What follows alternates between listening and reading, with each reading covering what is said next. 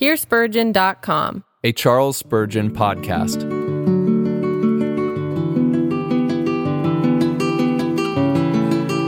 Humility. Sermon number 365. Delivered on Sunday morning, March 17th, 1861, by Charles Spurgeon, at Exeter Hall, Strand.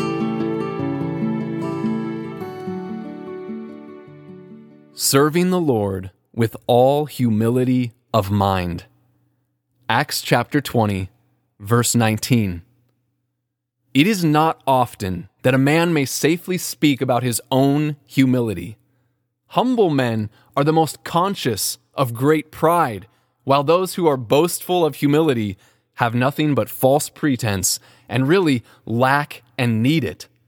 I question whether any of us are at all judges as to our pride or humility, for truly, pride so often assumes the shape of lowliness when it has its own end to serve. It is not easy at all times to discover which is the counterfeit and which is the precious and genuine coin. You will remember that in the case in our text, Paul speaks by inspiration. If it were not for this fact, I would not have believed even Paul himself when he spoke of his own humility. So distrustful do I feel of our judgment upon this point that if he had not spoken under the infallible witness and guidance of the Holy Spirit, I should have said that the text was not true, and that when a man should say he served God with humility of mind, speaking merely from his own judgment, there was clear proof before you that he was a proud man. But Paul does not speak to his own commendation, but with the sole motive of clearing his hands of the blood of all men.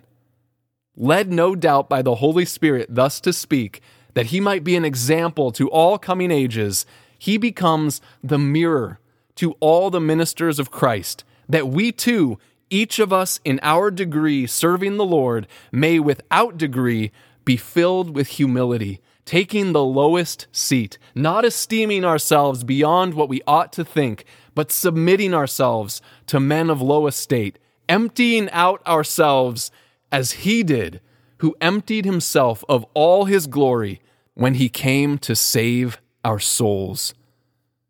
I shall take the text this morning and shall speak of it as the Lord shall please to help me in my weakness thus.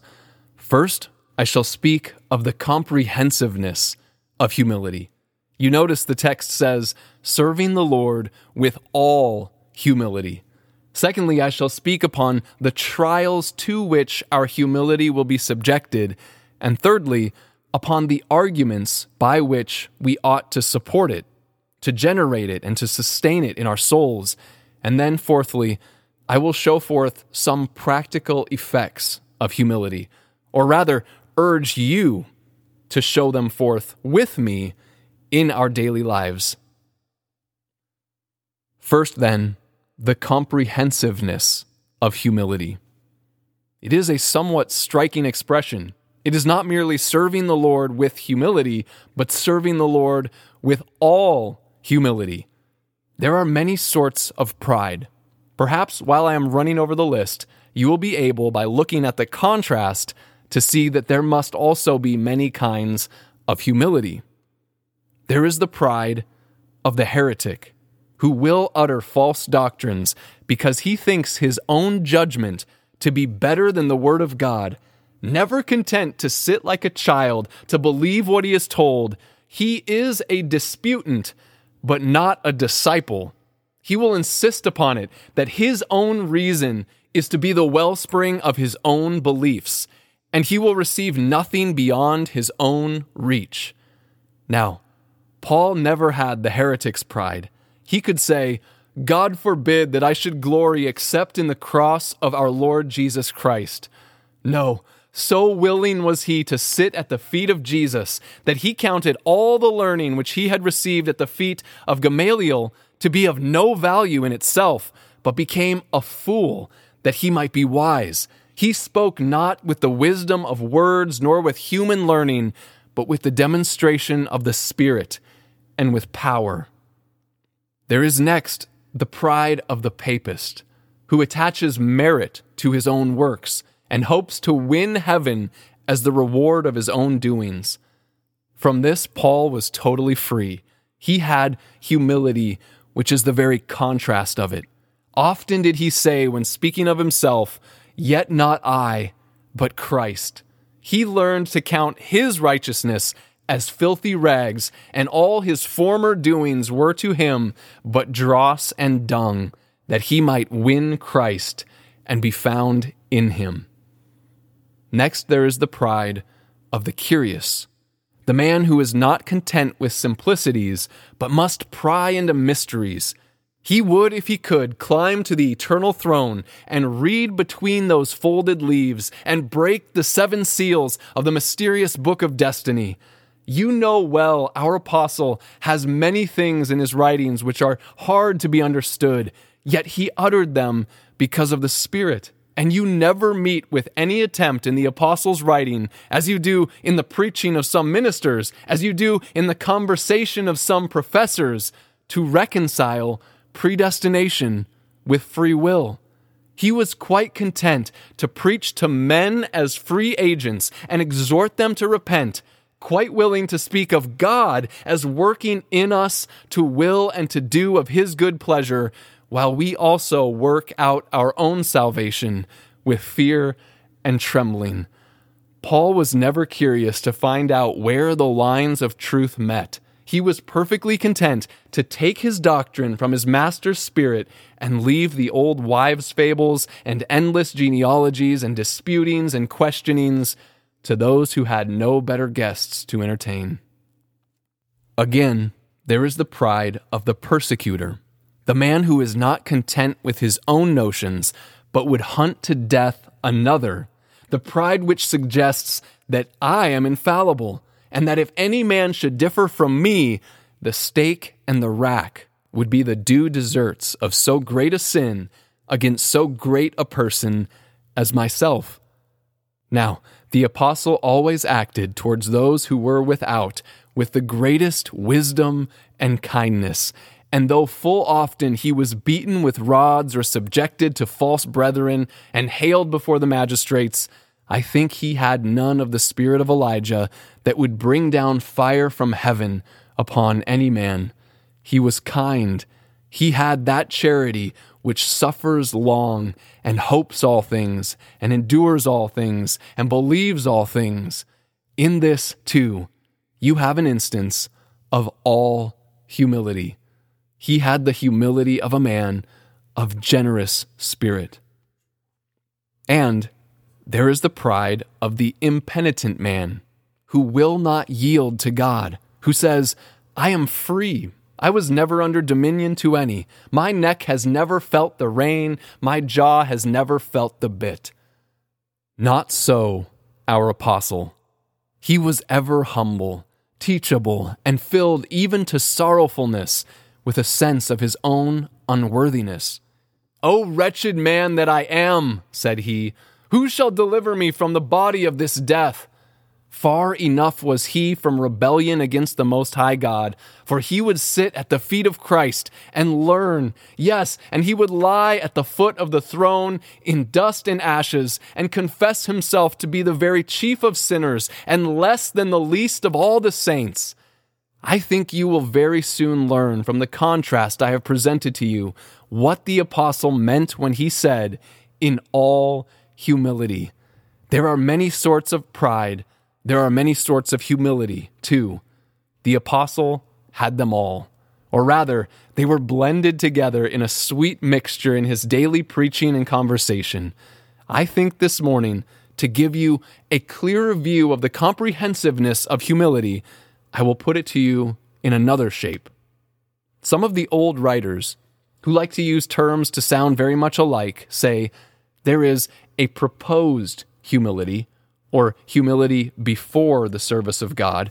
There is an opposed humility, or humility during the service of God, which continues under trial. And there is, thirdly, an imposed humility. When the soul, conscious of sin during the act, imposes upon itself the task of bending before God and offering repentance for its sin. Not caring much for these terms because I think that old writers went out of their way to make them, I will be content with the substance. There is humility before serving God. When a man lacks this, he proposes to himself his own honor and his own esteem in serving God.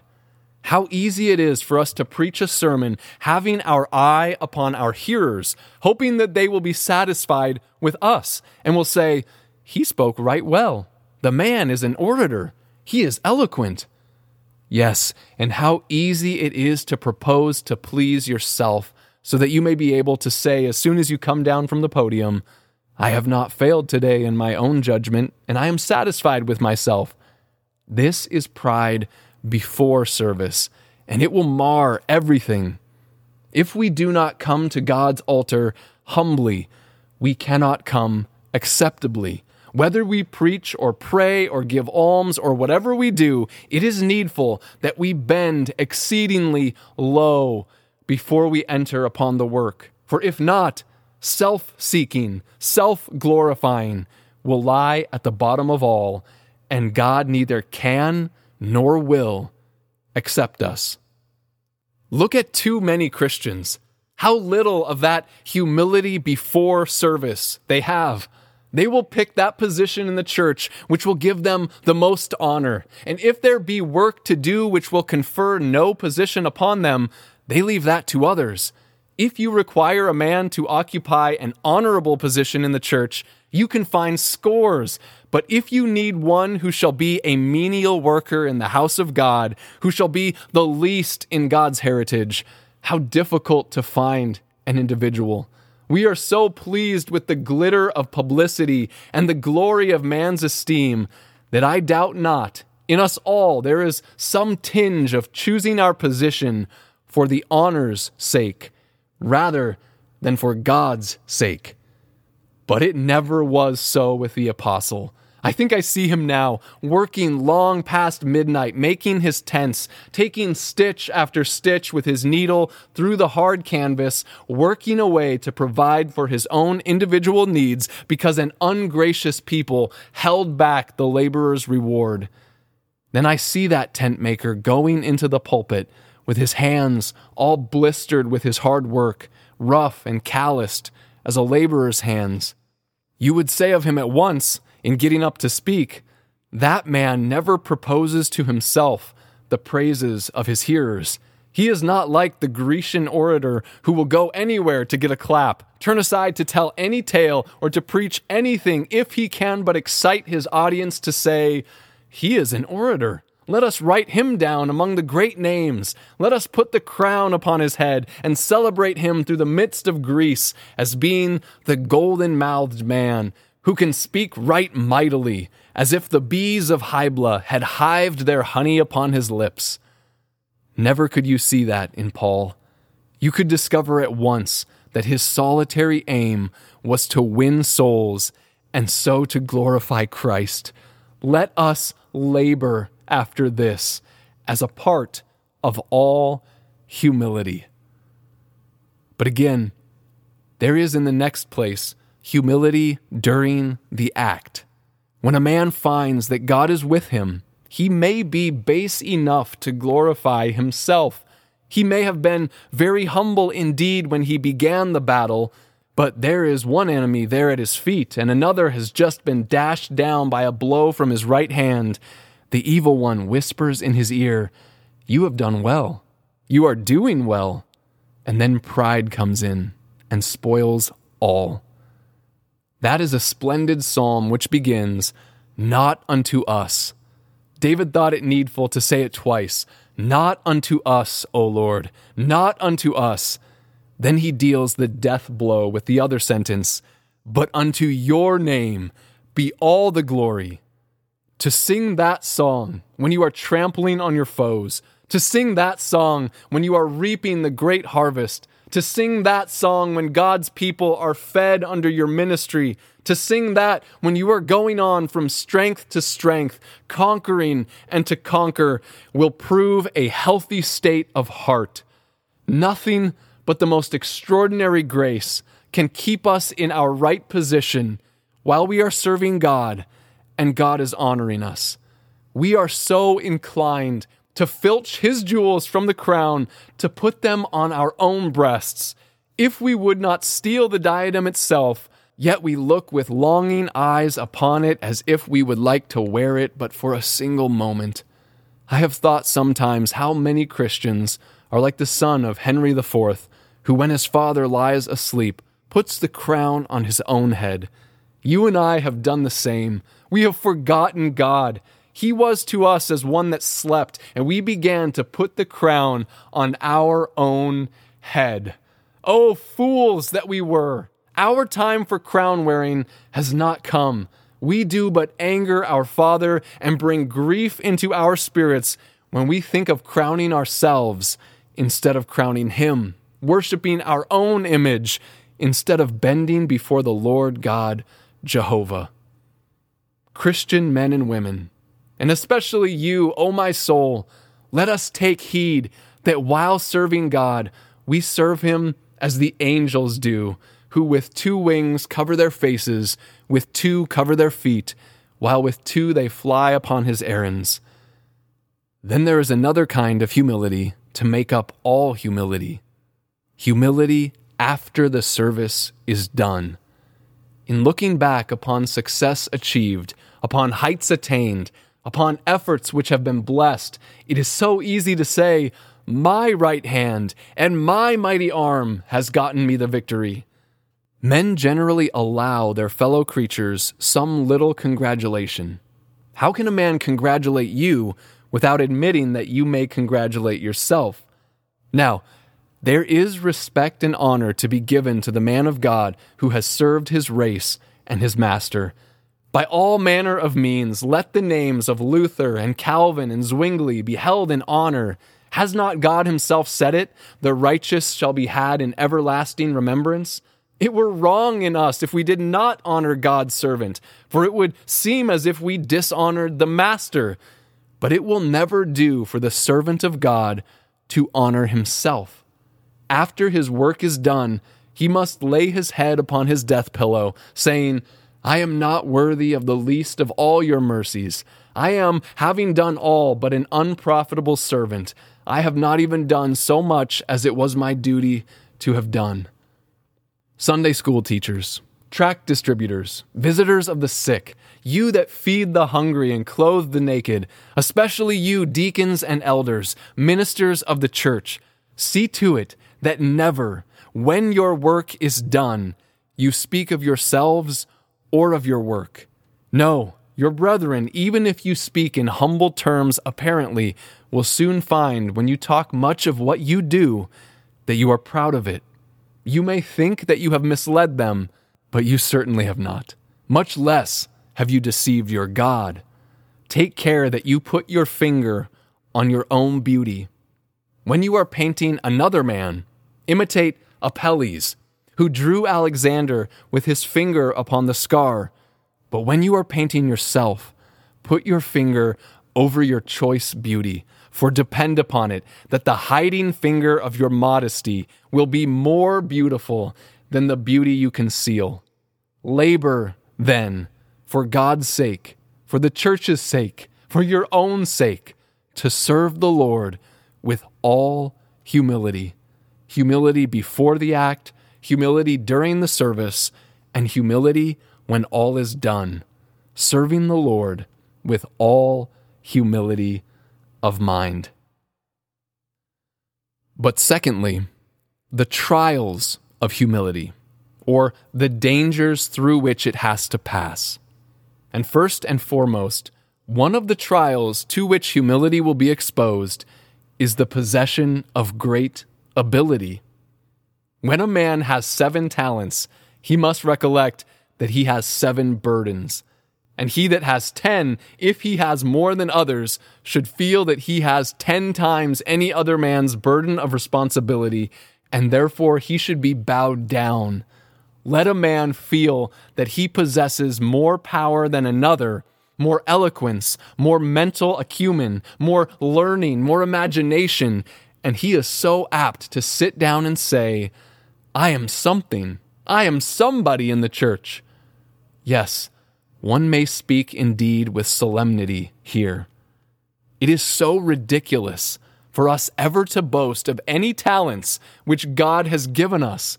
It is as though the debtor in jail should say, I am a better man than you, for I am in debt 10,000 pounds, and you only 100. The more we have, the more we owe. And how can there be any ground for boasting there? A man might as well be proud because he is 6 feet high, while another is only 5 feet 6 inches, as be proud that he has 10 talents, while another has only 5.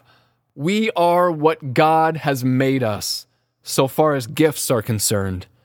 If the Lord said to Moses, "Who has made man's mouth?" because Moses said he was of stammering speech, you may say that to yourselves if you can speak well. Or if you act well, who has made man's arm? Or if you think well, who has made man's brain? The honor never can be to the thing itself, but to that mighty one who made it what it is. Great talents make it hard for a man to maintain humility. Shall I surprise you when I say that little talents have precisely the same effect? I have seen in my short time some of the biggest men I have ever set eyes upon who were the smallest insects that were ever subjected to the microscope. Some great men in the pulpit, too, stately, dignified, magnificent, majestic, men of whom a fortune could have been made outright if you could but have bought them at their proper value and sold them out at what, in their opinion, they were worth. Men who were only fit to be bishops. They could never have been the inferior clergy. A curate's place would have been utterly insignificant, for to have been a tent maker or an ordinary preacher like Paul would have been far beneath their level. They always have the idea that they were born on a very fortunate day, and that the world owes them the utmost consideration and respect merely for their doing human beings the honor of living in the midst of them, though there is nothing very much they have ever done. Now, little talents often make a man proud. There, says he, I have but a trifle in the world. I must make a flare with it. I have but one ring, and I will always put the finger that wears that outwards so that it may be seen. It is a very common habit of all people who wear rings to keep the fingers on which they wear them always exposed to view, especially if they have only one ring. If a man has no gold in his pocket, he is sure to put on gold shirt studs, and if a man has scarce any wealth at all, he is sure to put it on his back, because he must keep up a position, and that position never having been his rightful position, he is obliged to maintain it at great cost. Now, if you have little talents and feel you have, do not swell and burst with envy. The frog was never contemptible as a frog, but when he tried to blow himself out to the size of the bull in the meadow, then he was contemptible indeed. I have frequently had this observation made to me in the most pompous manner by some little minister. "Oh, sir, I feel the danger of your position, and I always make it a matter of prayer to God that you may be kept humble."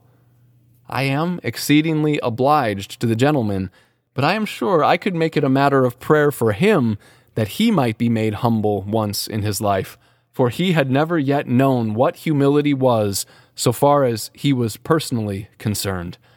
Now, you know very well that it is just as easy for a man to be proud in his rags as my Lord Mayor in his gold chain. There is many a costermonger riding in his little cart quite as vain as my lord who rides in a gilded coach. Indeed, I dare say he, the last one, feels very little pride, but very great shame at having to make himself so ridiculous. You may be a king and yet be humble. You may be a beggar and yet be proud. You may be great and yet little in your own esteem. You may be little, and yet you may be greater in your estimation than those who are the greatest. See to it, then, that your low estate does not make you proud any more than your high estate. Again, success often has a very sorry influence upon humility. The man was humble before his God, till God had given him the great victory over the Moabites. But then his heart was lifted up within him, and the Lord forsook him. When he was little in Israel, he bowed before the Most High. When he became great, he exalted himself. Great success is like a full cup. It is hard to hold it with a steady hand. It is swimming in deep waters, and there is always a fear of being drowned there. It is standing on the top of the pinnacle of the temple, and Satan often says, "Cast yourself down." But on the other hand, lack of success has just the same tendency. Have you not seen the man who could not get a congregation, but who insisted upon it that it was because he was a better preacher than the man who did? I sometimes read a magazine, the doctrine of which is this: if you want to be a good preacher, you must preach according to the skeletons which are given you in this magazine. There are some who do this, but still find their chapels empty. Then says the magazine with all complacency, the men that get the congregations are always the weakest men. They are always the men that have the least mental power, while we who have but a few, a mere handful, we are the intellectual people. The mob will always, they say, run after the foolish men. So that the brother who gets no success comforts himself with this thought, that providence is quite wrong, and that the Christian public are quite mistaken, that he ought to be, if things had been right, the most popular man living, and that it is quite a mistake he is not.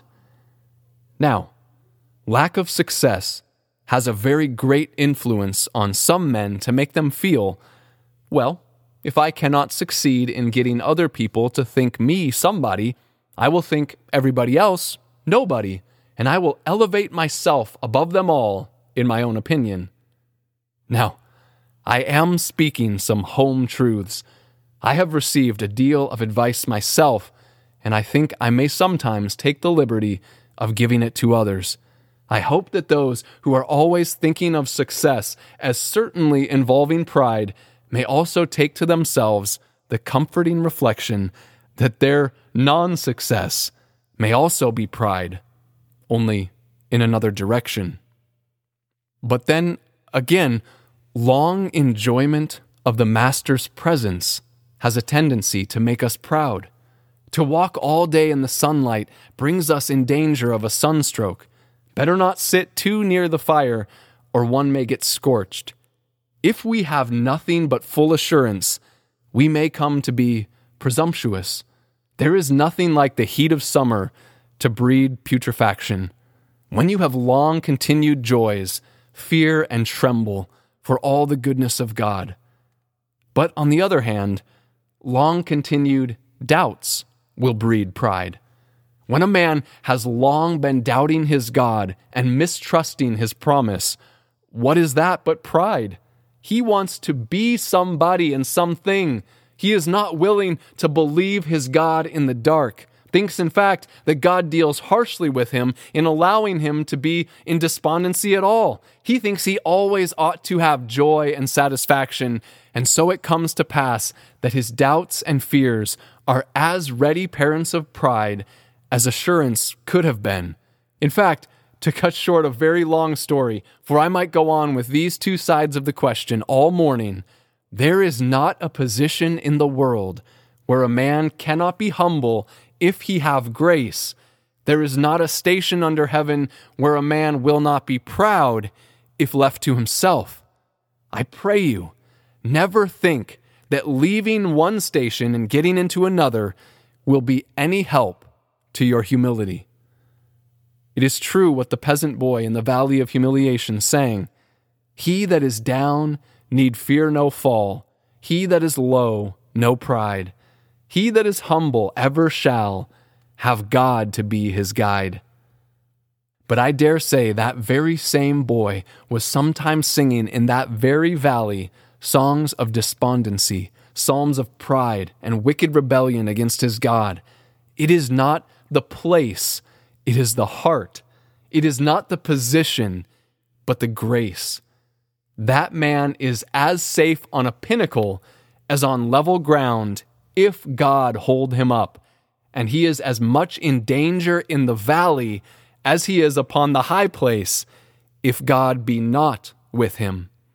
If the Lord forsake him, he will fall in either place. If the Lord be with him, he will stand in every position. I have thus hinted at some of the dangers to which humility is exposed. And now, thirdly, some of the arguments by which we ought to be provoked to humility of spirit. First, let us draw some arguments from ourselves. What am I that I should be proud?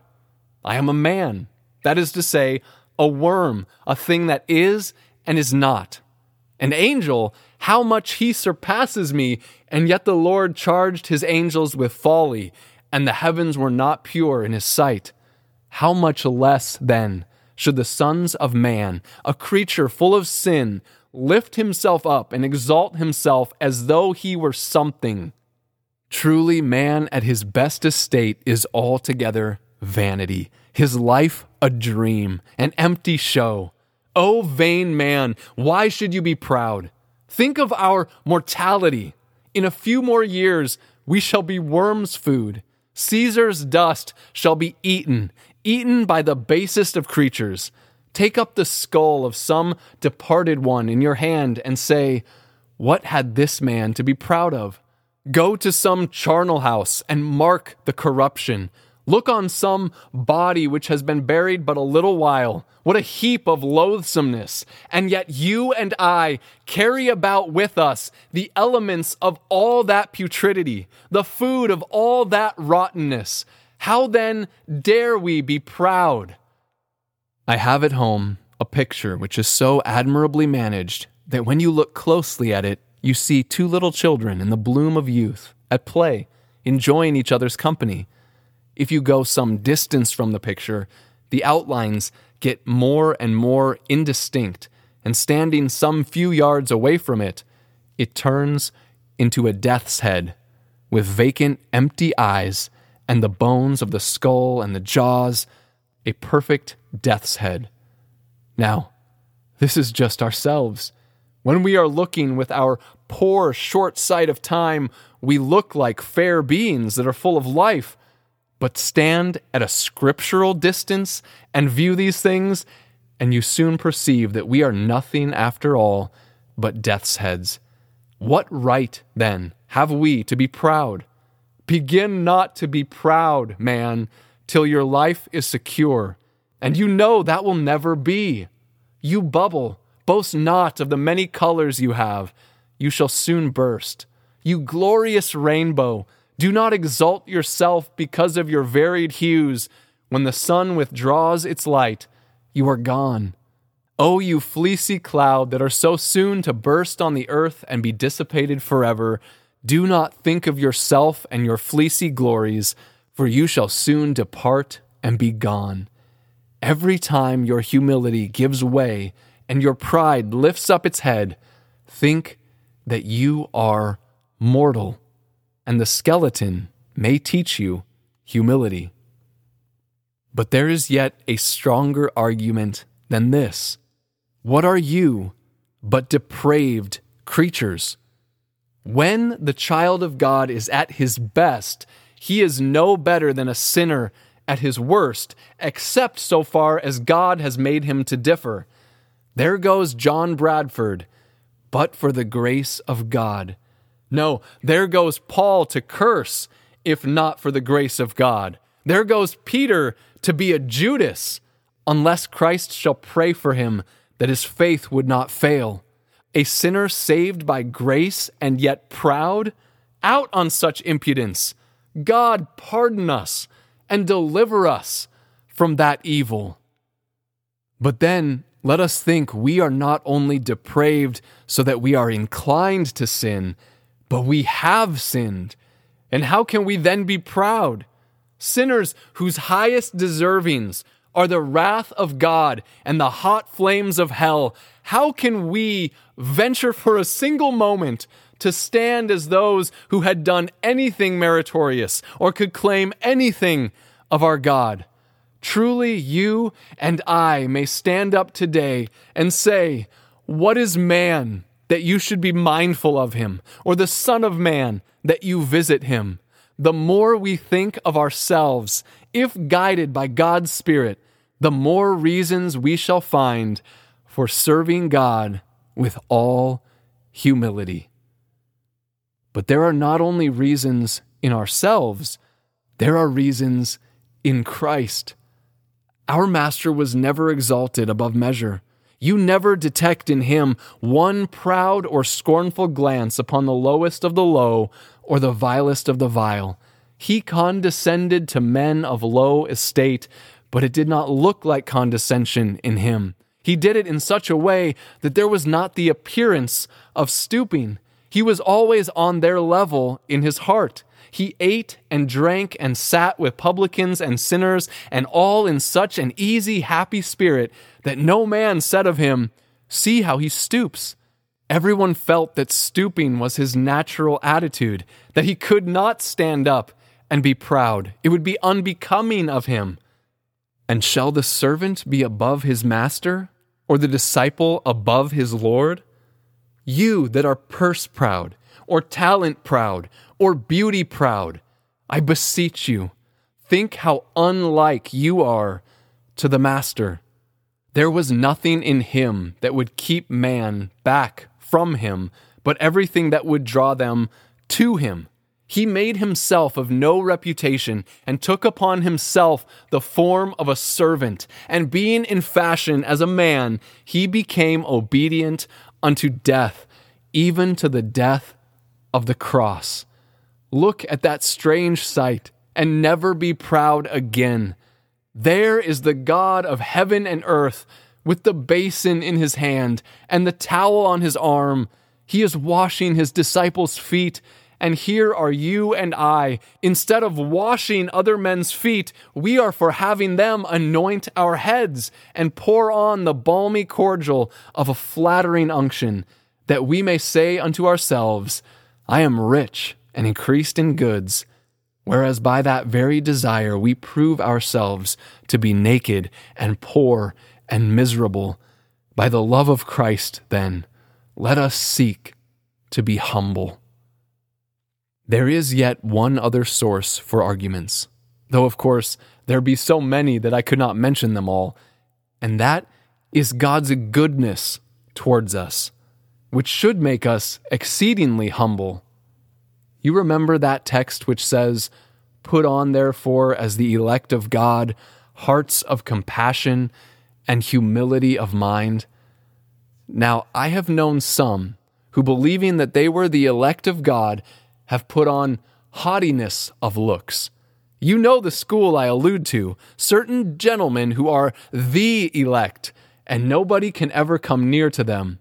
All other Christian people, if saved, which is a great question with them, will at least be saved so as by fire.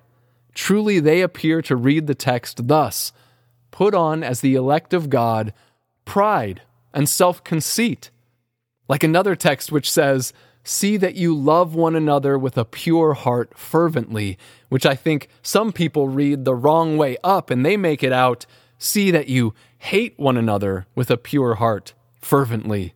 And oh, how fervently they have done it. How fervently they have hated one another. Now, the mercy of God in having elected us, the mercy of God in having bought us with the precious blood of Jesus, should tend to keep us very low in the dust of self-abasement.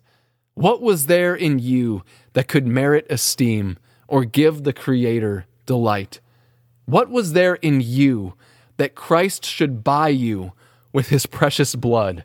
What in you that you should be made the temple of the Holy Spirit? What is there in you that you should be brought to heaven, that you should be made to sit down with Abraham and Isaac and Jacob at the right hand of God?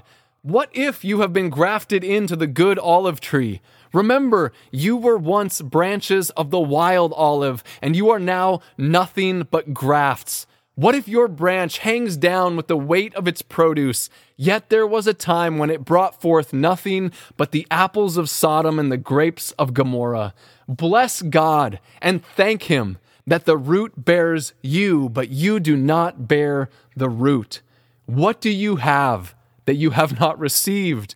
Who made you to differ? Your very gifts are given you by electing love.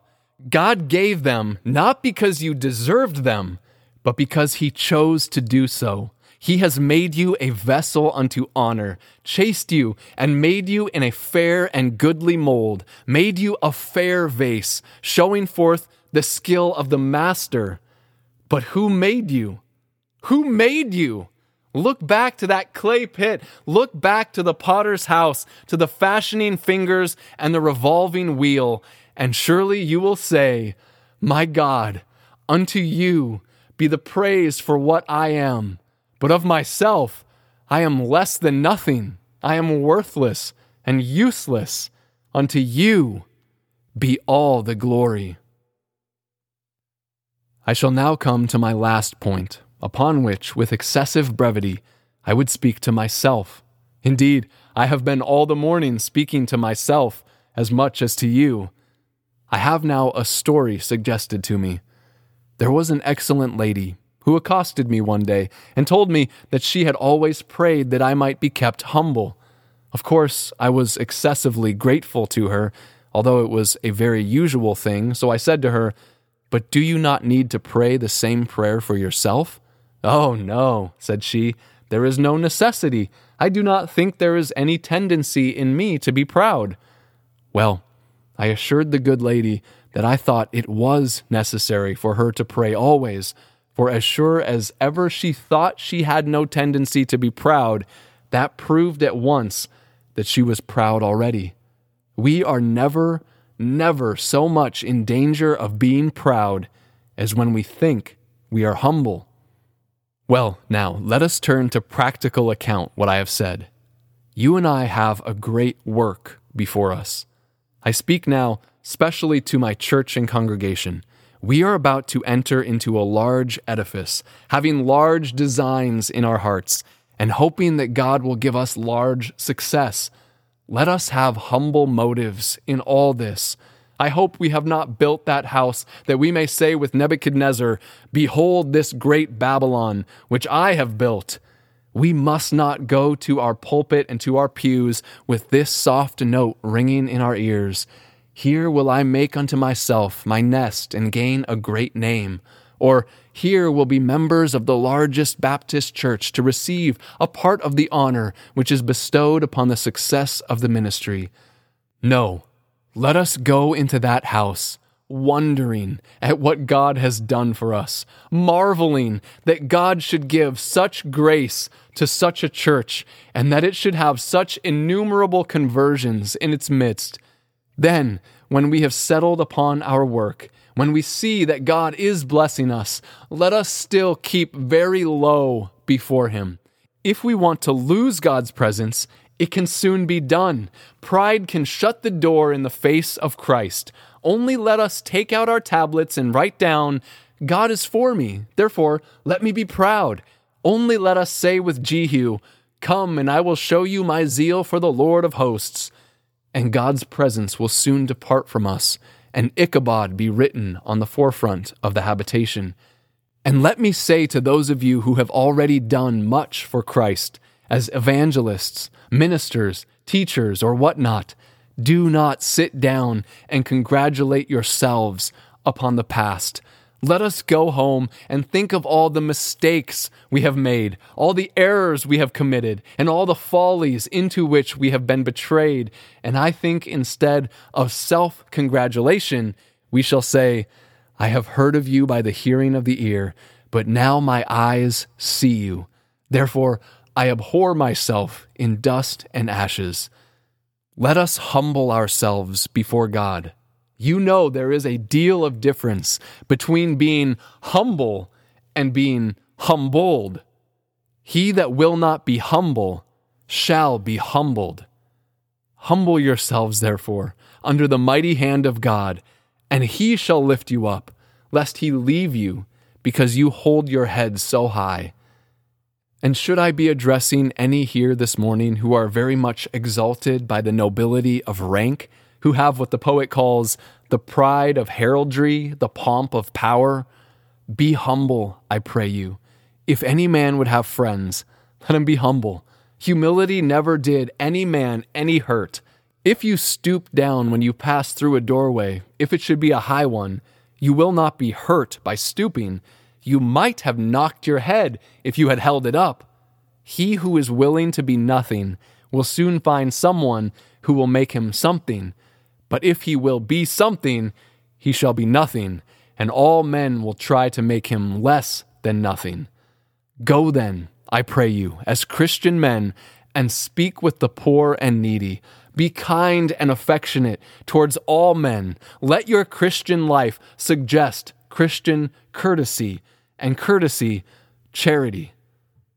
As for you who have never believed in the Lord Jesus Christ, it is useless to recommend you to humility, for how can you get the flower till you have the root? Begin, I pray you, with the root.